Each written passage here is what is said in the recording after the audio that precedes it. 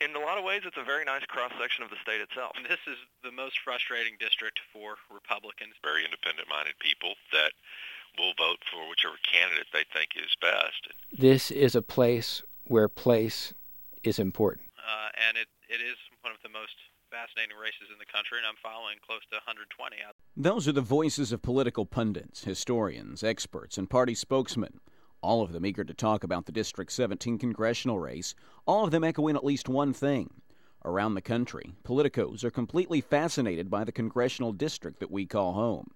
They also watch Congressman Chet Edwards with a mixture of admiration and awe.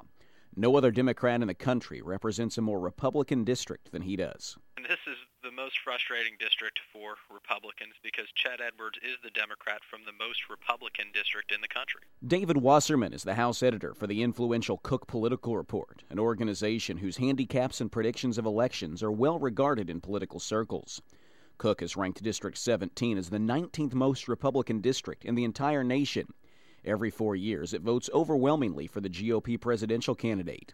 Yet every 2 years, it bucks that trend in the House. Not surprisingly, says Republican spokesman Bryan Preston, the GOP is trying desperately to pick this seat up. This is a district that we feel like our party should win based on the values of the folks that are in that district. But over the years, the values of this district have proved to be hard to pin down along strict party lines. In fact, some see the district as a holdout from patterns that began far before anyone involved was born. Michael Barone is a conservative columnist and congressional historian, having edited the comprehensive Almanac of American Politics. He says this district is one of only 2 such districts in the entire nation. It's almost a reversion to history. You had a long period of time in the 1970s, 80s, and early 90s when a lot of southern accented congressional districts elected Democratic members of the House of Representatives and regularly voted Republican for president.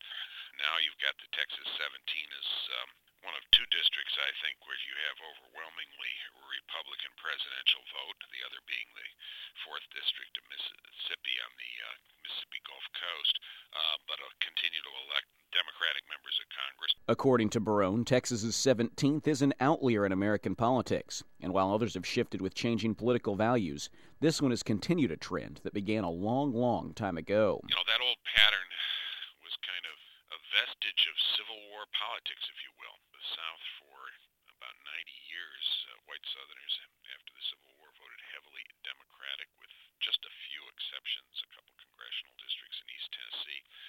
And as, you know, the issues raised by the Civil War and its aftermath wore off, and as other issues obtruded from the Civil Rights Acts of the 60s, and then the question about foreign policy, should we take a hawkish or dovish view of the world, cultural issues like abortion and other issues, gays in the military. Basically, most voters in the South became more conservative. And the 17th has become more conservative. But there seems to be a distinction that voters have made over the decades in every incarnation, formerly District 11 until redistricting in 2004. Ashley Cruz Turner, professor of history at McLennan Community College, has long observed and studied area politics. He says voters have clearly differentiated between Texas Democrats and their more liberal counterparts elsewhere. You go back to the core of what this district was. You go back to Congressman Pogue, the longtime representative of this district, and then Marvin Leith came in after Pogue, and then Chet Edwards. So you've got people who have a history in this district of really admiring Democrats. Again, of course, we all know that Texas was as democratic as it is Republican only a few years ago. But you have, a Marvin Leith Democrat is not the same as a Nancy Pelosi Democrat. Mm-hmm. There's a tradition here where Democrats don't necessarily mean the extreme liberal side of the Democratic Party. So I think there's a connection to this congressman with that old tradition of sort of moderate Democrats or even conservative Democrats. So I think that continues to help him. That's definitely a piece of this puzzle.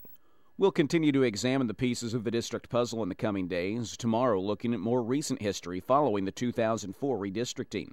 You can find our stories and the complete conversation with Ashley Cruz Turner online at kwbu.org. For KWBU News, I'm Derek Smith.